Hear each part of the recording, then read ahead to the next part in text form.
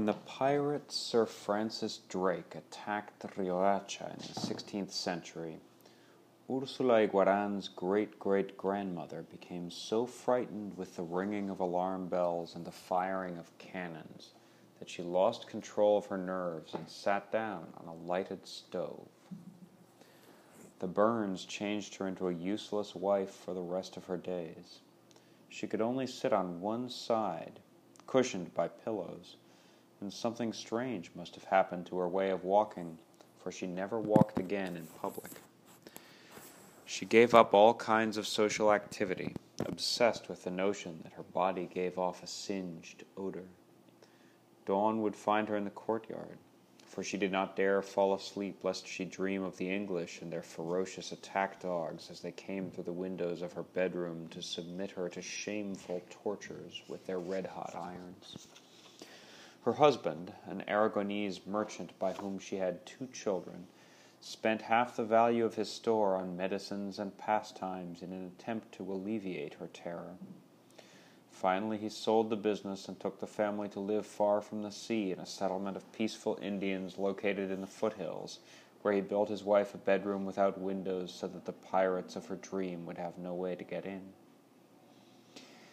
In that hidden village there was a native-born tobacco planter who had lived there for some time, Don José Arcadio with whom Ursula's great-great-grandfather established a partnership that was so lucrative that within a few years they made a fortune.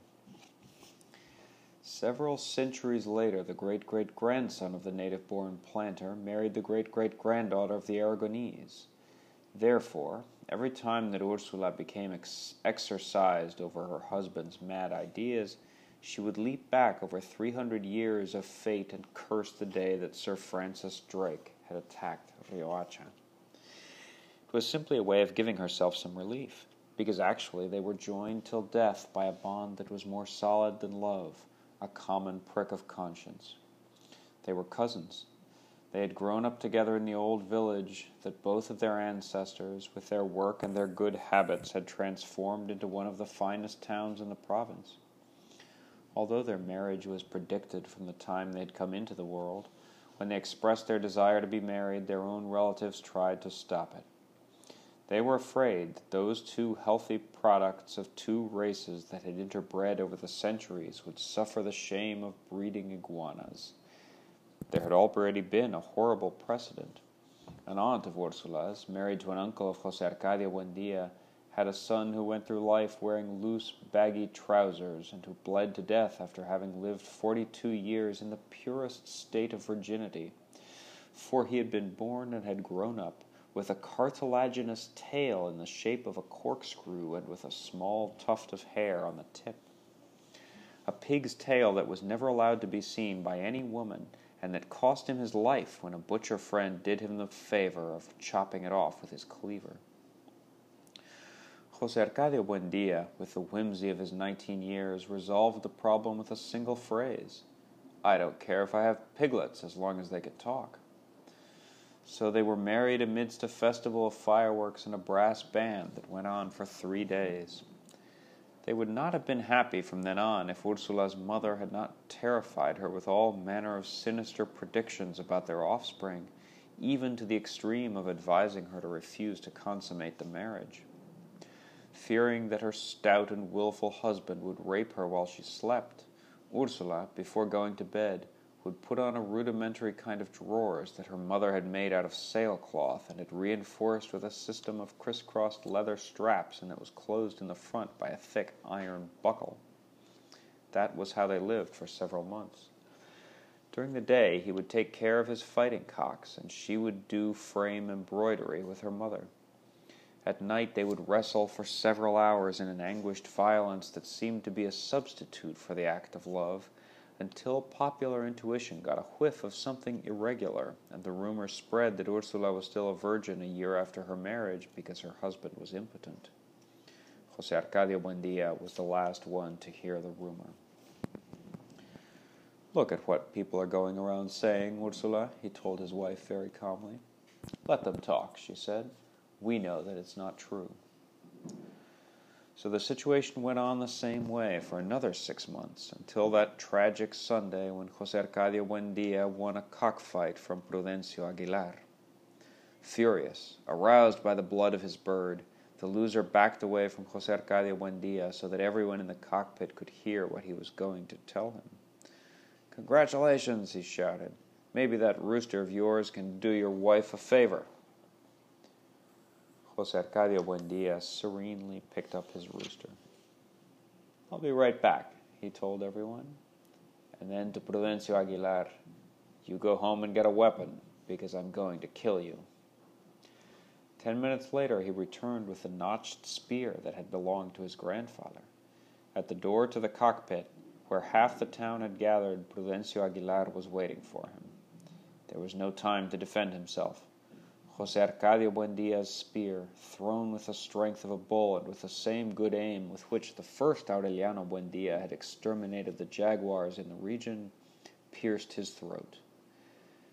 That night, as they held a wake over the corpse in the cockpit, José Arcadio Buendía went into the bedroom as his wife was putting on her chastity pants. Pointing the spear at her, he ordered, "Take them off." Ursula had no doubt about her husband's decision. "You'll be responsible for what happens," she murmured. José Arcadio Buendía stuck the spear into the dirt floor. "If you bear iguanas, we'll raise iguanas," he said, "but there'll be no more killings in this town because of you." It was a fine June night, cool and with a moon, and they were awake and frolicking in bed until dawn, indifferent to the breeze that passed through the bedroom, loaded with the weeping of Prudencio Aguilar's kin. The matter was put down as a duel of honor, but both of them were left with a twinge in their conscience. One night, when she could not sleep, Ursula went out into the courtyard to get some water, and she saw Prudencio Aguilar by the water jar. He was livid, a sad expression on his face, trying to cover the hole in his throat with a plug made of esparto grass. It did not bring on fear in her, but pity. She went back to the room and told her husband what she had seen, but he did not think much of it. This just means that we can't stand the weight of our conscience. 2 nights later, Ursula saw Prudencio Aguilar again in the bathroom, using the esparto plug to wash the clotted blood from his throat. On another night, she saw him strolling in the rain. José Arcadio Buendía, annoyed by his wife's hallucinations, went out into the courtyard armed with his spear. There was the dead man with his sad expression. "You go to hell," José Arcadio Buendía shouted at him. "Just as many times as you come back, I'll kill you again." Prudencio Aguilar did not go away, nor did José Arcadio Buendía dare throw the spear. He never slept well after that. He was tormented by the immense desolation with which the dead man had looked at him through the rain, his deep nostalgia as he yearned for living people, the anxiety with which he searched through the house looking for some water with which to soak his esparto plug. "He must be suffering a great deal," he said to Ursula. "You can tell that he's so very lonely." She was so moved that the next time she saw the dead man uncovering the pots on the stove, she understood what he was looking for, and from then on she placed water jugs all about the house. One night when he found him washing his wound in his own room, José Arcadio Buendía could no longer resist. "It's all right, Prudencio," he told him. "We're going to leave this town just as far away as we can go, and we'll never come back. Go in peace now." That was how they undertook the crossing of the mountains. Several friends of José Arcadio Buendía, young men like him, excited by the adventure, dismantled their houses and packed up, along with their wives and children, to head toward the land that no one had promised them. Before he left, José Arcadio Buendía buried the spear in the courtyard, and one after another he cut the throats of his magnificent fighting cocks, trusting that in that way he could give some measure of peace to Prudencio Aguilar. All that Ursula took along were a trunk with her bridal clothes, a few household utensils, and the small chest with the gold pieces that she had inherited from her father. They did not lay out any definitive itinerary. They simply tried to go in a direction opposite to the road to Riohacha, so that they would not leave any trace or meet any people they knew. It was an absurd journey. After 14 months, her stomach corrupted by monkey meat and snake stew, Ursula gave birth to a son who had all of his features human. She had traveled half of the trip in a hammock that the two men carried on their shoulders, because swelling had disfigured her legs and her varicose veins had puffed up like bubbles. Although it was pitiful to see them with their sunken stomachs and languid eyes, the children survived the journey better than their parents, and most of the time it was fun for them. One morning, after almost 2 years of crossing, they became the first mortals to see the western slopes of the mountain range. From the great cloudy summit they saw the immense aquatic expanse of the great swamp as it spread out toward the other side of the world. But they never found the sea. One night, after several months of lost wandering through the swamps, far away now from the last Indians they had met on their way, they camped on the banks of a stony river whose waters were like a torrent of frozen glass. Years later, during the Second Civil War, Coronel Aureliano Buendia tried to follow that same route in order to take Riohacha by surprise. After 6 days of traveling, he understood that it was madness. Nevertheless, the night on which they camped beside the river, his father's host had the look of shipwrecked people with no escape, but their number had grown during the crossing, and they were all prepared, and they succeeded, to die of old age. José Arcadio Buendia dreamed that night that right there a noisy city with houses having mirror walls rose up.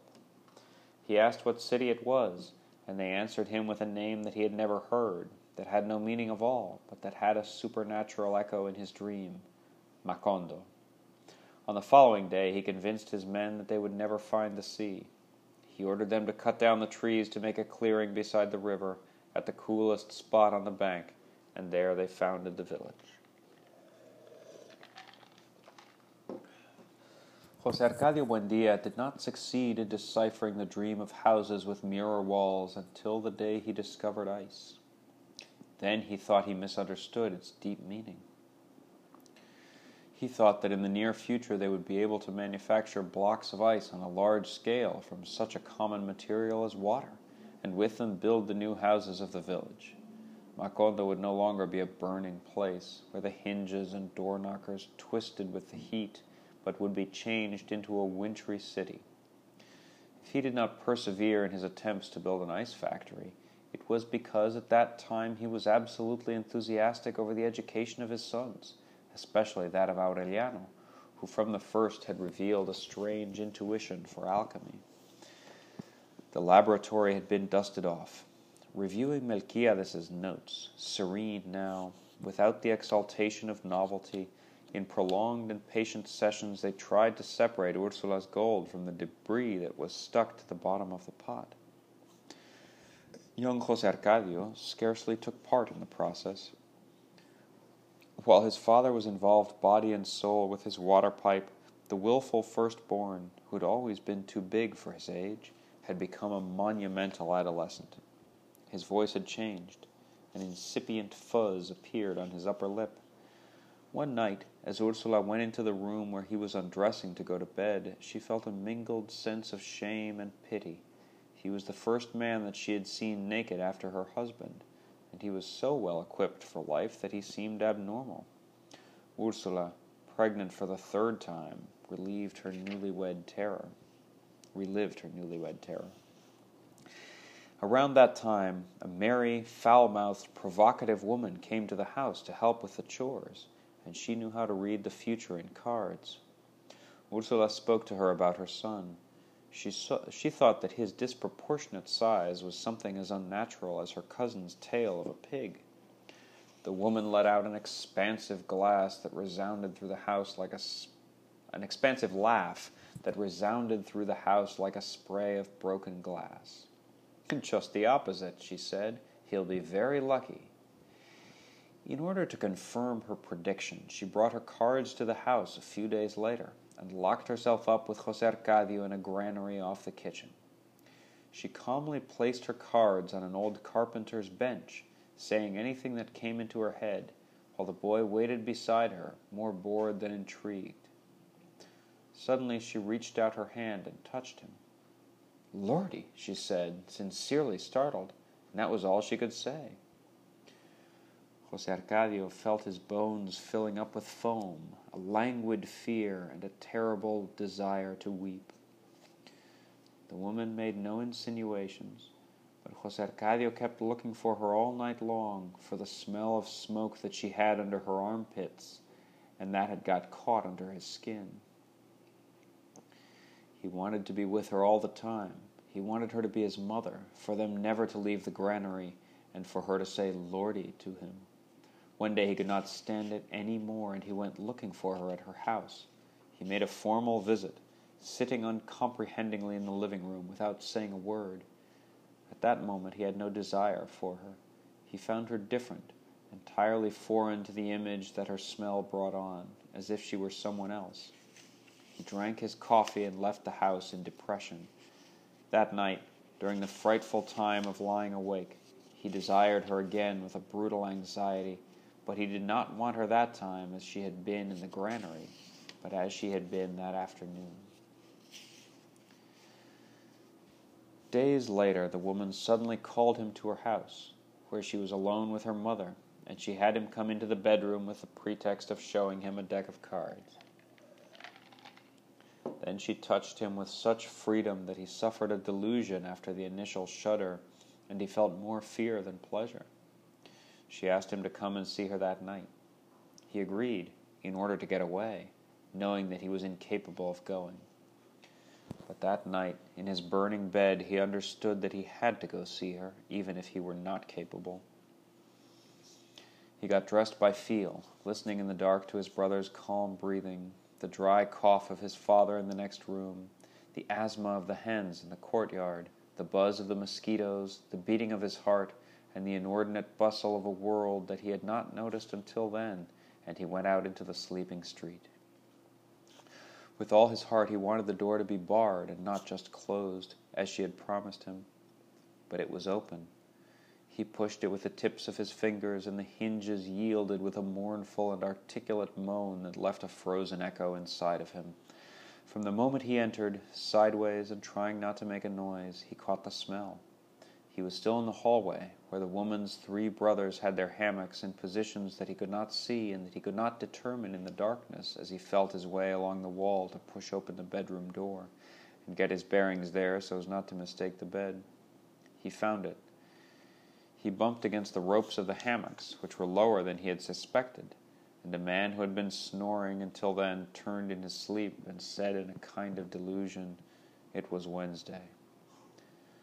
When he pushed open the bedroom door, he could not prevent it from scraping against the uneven floor. Suddenly, in the absolute darkness, he understood with a hopeless nostalgia that he was completely disoriented. Sleeping in the narrow room were the mother, another daughter with her husband and 2 children, and the woman, who may not have been there. He could have guided himself by the smell if the smell had not been all over the house, so devious and at the same time so definite as it had always been on his skin. He did not move for a long time, wondering in fright how he had ever got to that abyss of abandonment, when a hand with all its fingers extended and feeling about in the darkness touched his face. He was not surprised, for without knowing, he had been expecting it.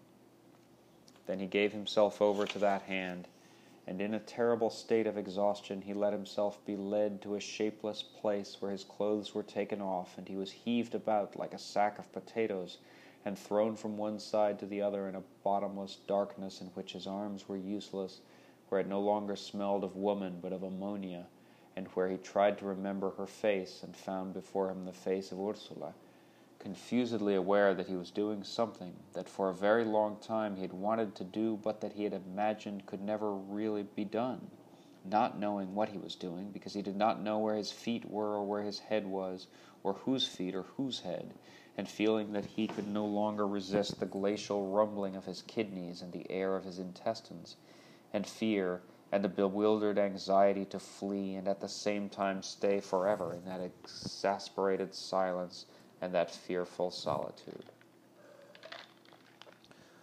Her name was Pilar Ternera.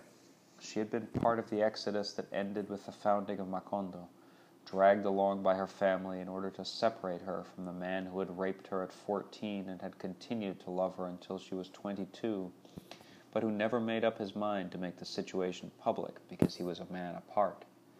He promised to follow her to the ends of the earth, but only later on, when he put his affairs in order, and she had become tired of waiting for him, always identifying him with the tall and short, blonde and brunette men that her cards promised from land and sea within 3 days, 3 months, or 3 years. With her waiting, she had lost the strength of her thighs, the firmness of her breasts, her habit of tenderness, but she kept the madness of her heart intact.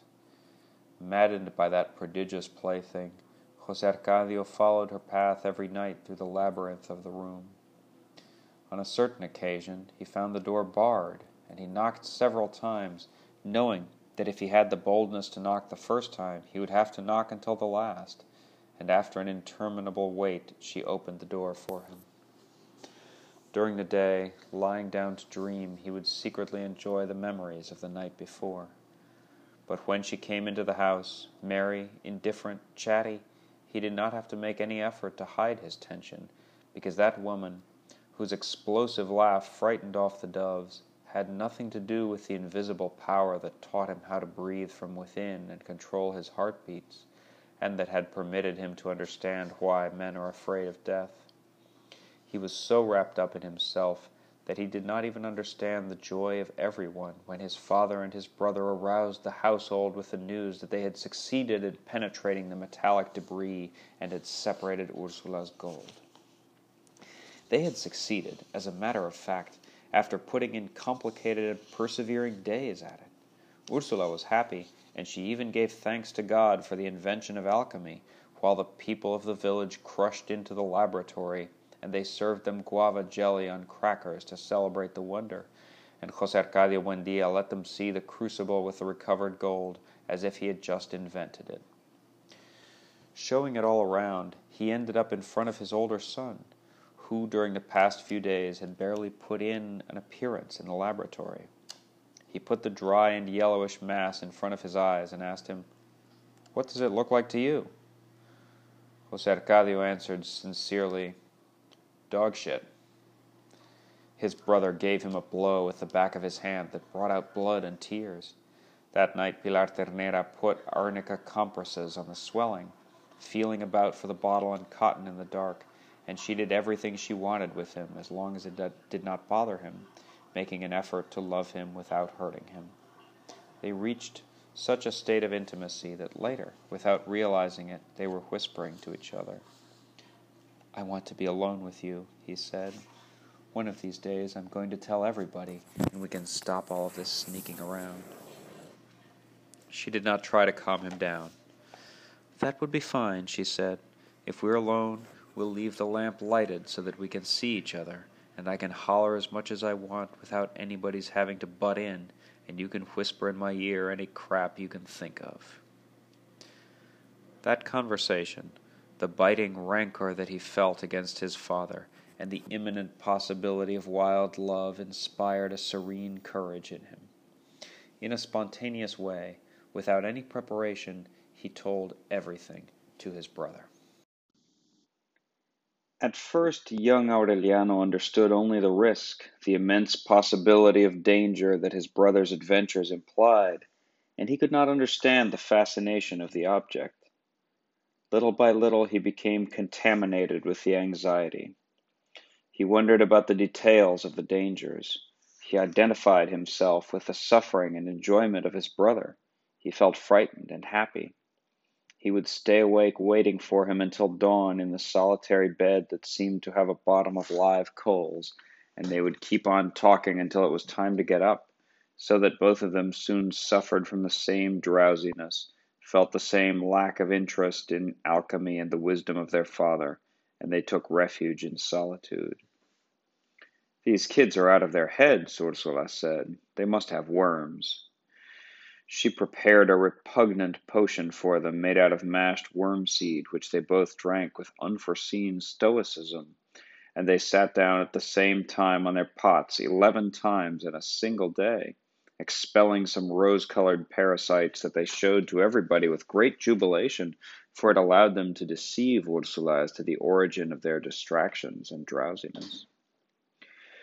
Aureliano not only understood by then, he also lived his brother's experiences as something of his own, for on one occasion when the latter was explaining in great detail the mechanisms of love, he interrupted him to ask, "What does it feel like?" José Arcadio gave an immediate reply, "It's like an earthquake." One January Thursday at 2 o'clock in the morning, Amaranta was born. Before anyone came into the room, Ursula examined her carefully. She was light and watery, like a newt, but all of her parts were human.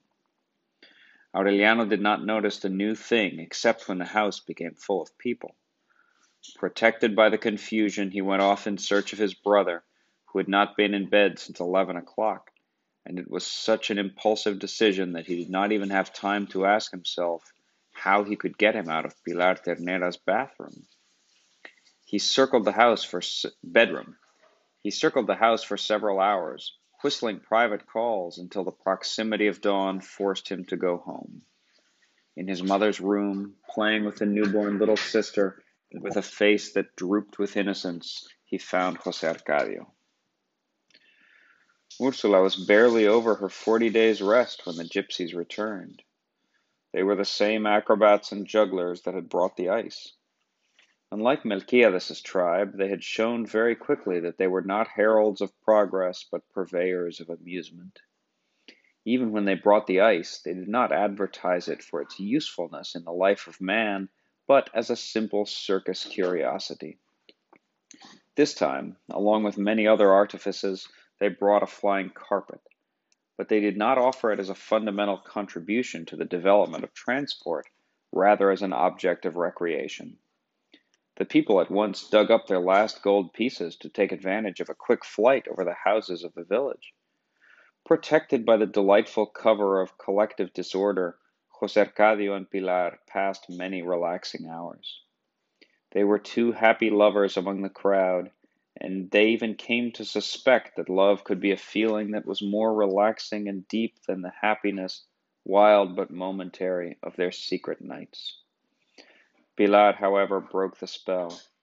Stimulated by the enthusiasm that José Arcadio showed in her companionship, she confused the form and the occasion, and all of a sudden she threw the whole world on top of him.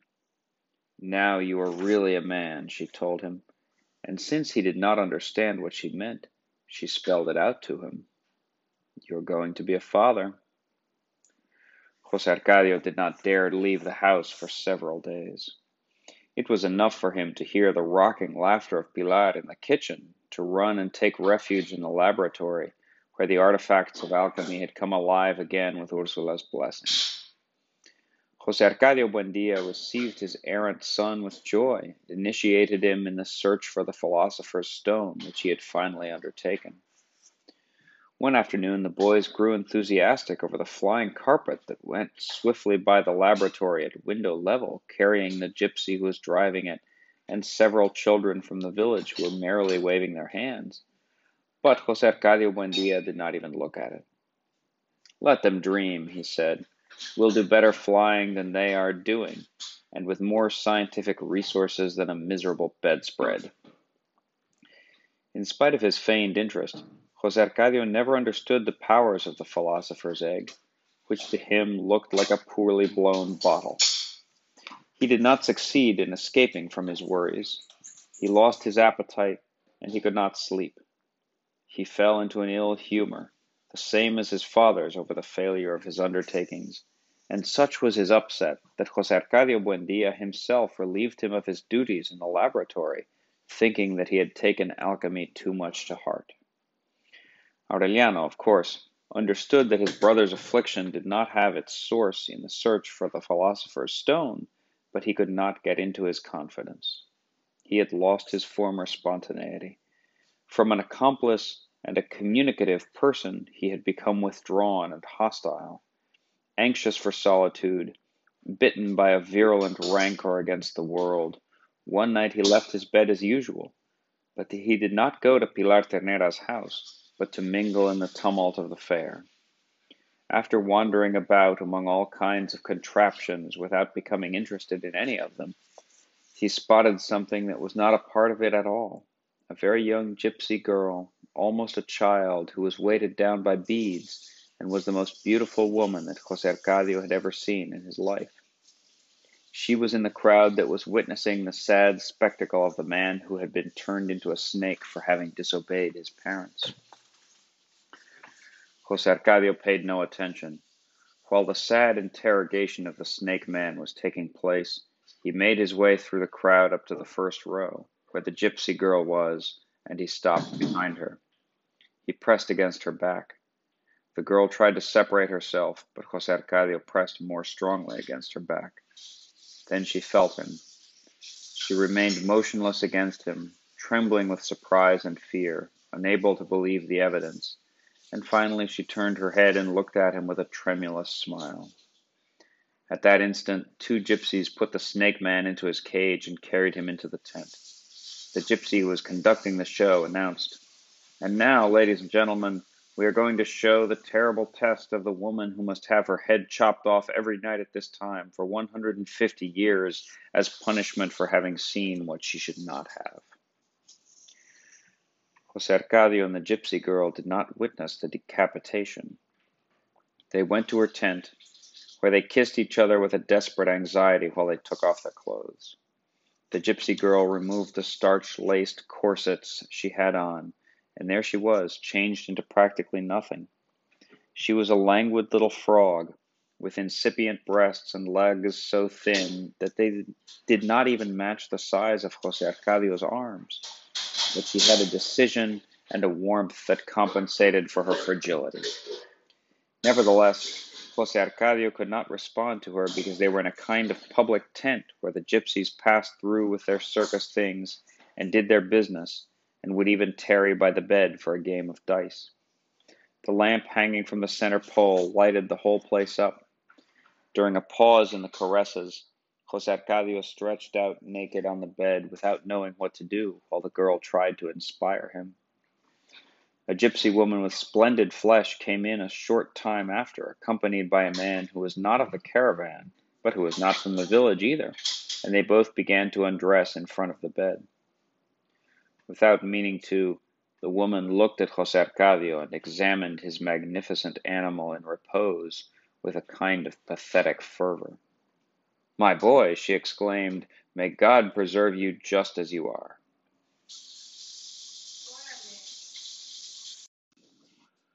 José Arcadio's companion asked him to leave them alone, and the couple lay down on the ground close to the bed. The passion of the others woke up José Arcadio's fervor. On the first contact, the bones of the girl seemed to become disjointed, with a disorderly crunch like the sound of a box of dominoes, and her skin broke out in a pale sweat, and her eyes filled with tears, as her whole body exhaled a lugubrious lament and a vague smell of mud. But she bore the impact with a firmness of character and a bravery that were admirable.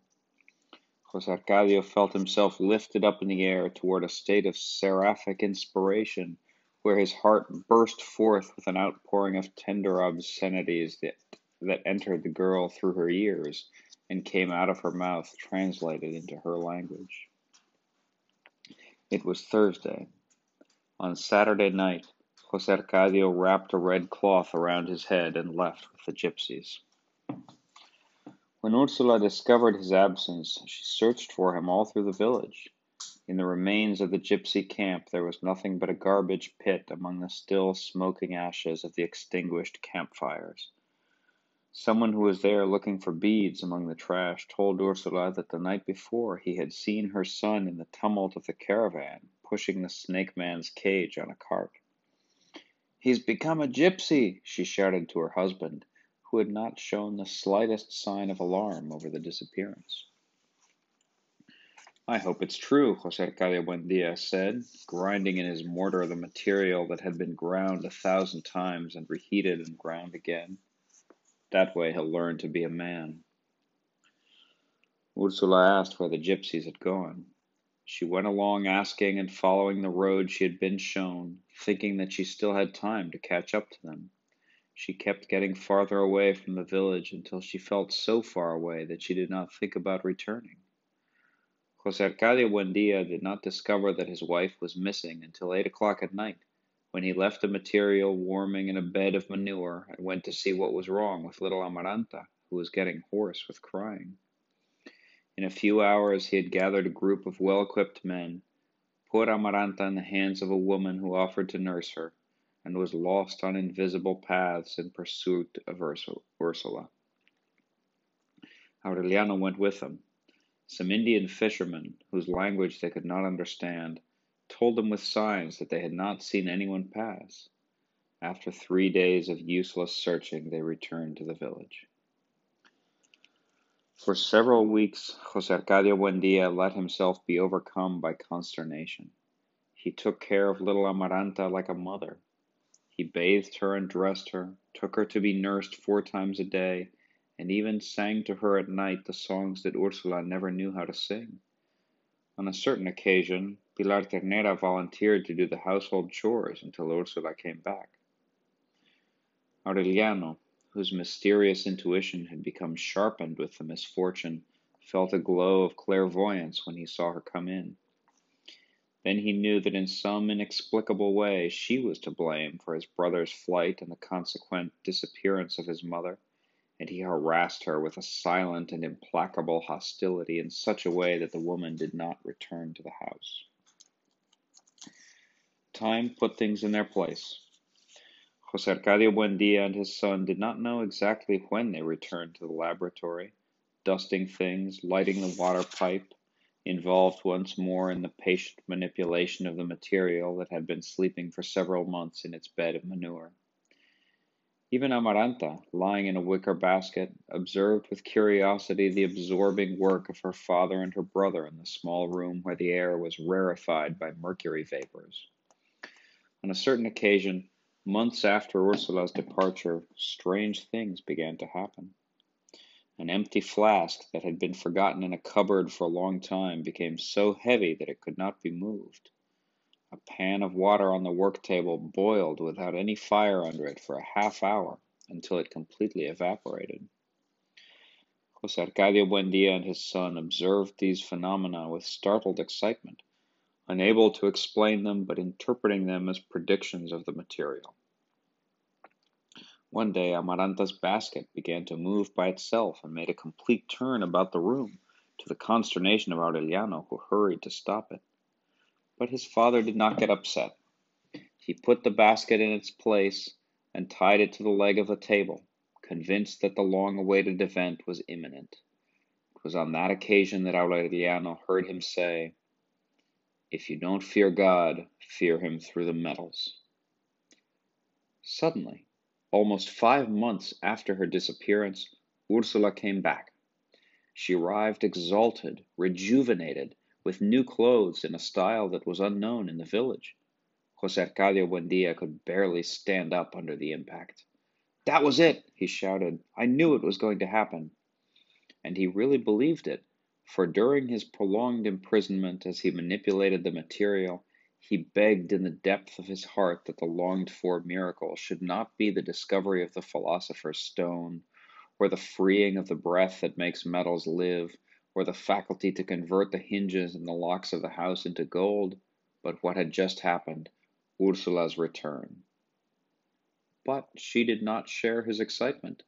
She gave him a conventional kiss, as if she had been away only an hour, and told him, "Look out the door." José Arcadio Buendia took a long time to get out of his perplexity when he went out into the street and saw the crowd. They were not gypsies.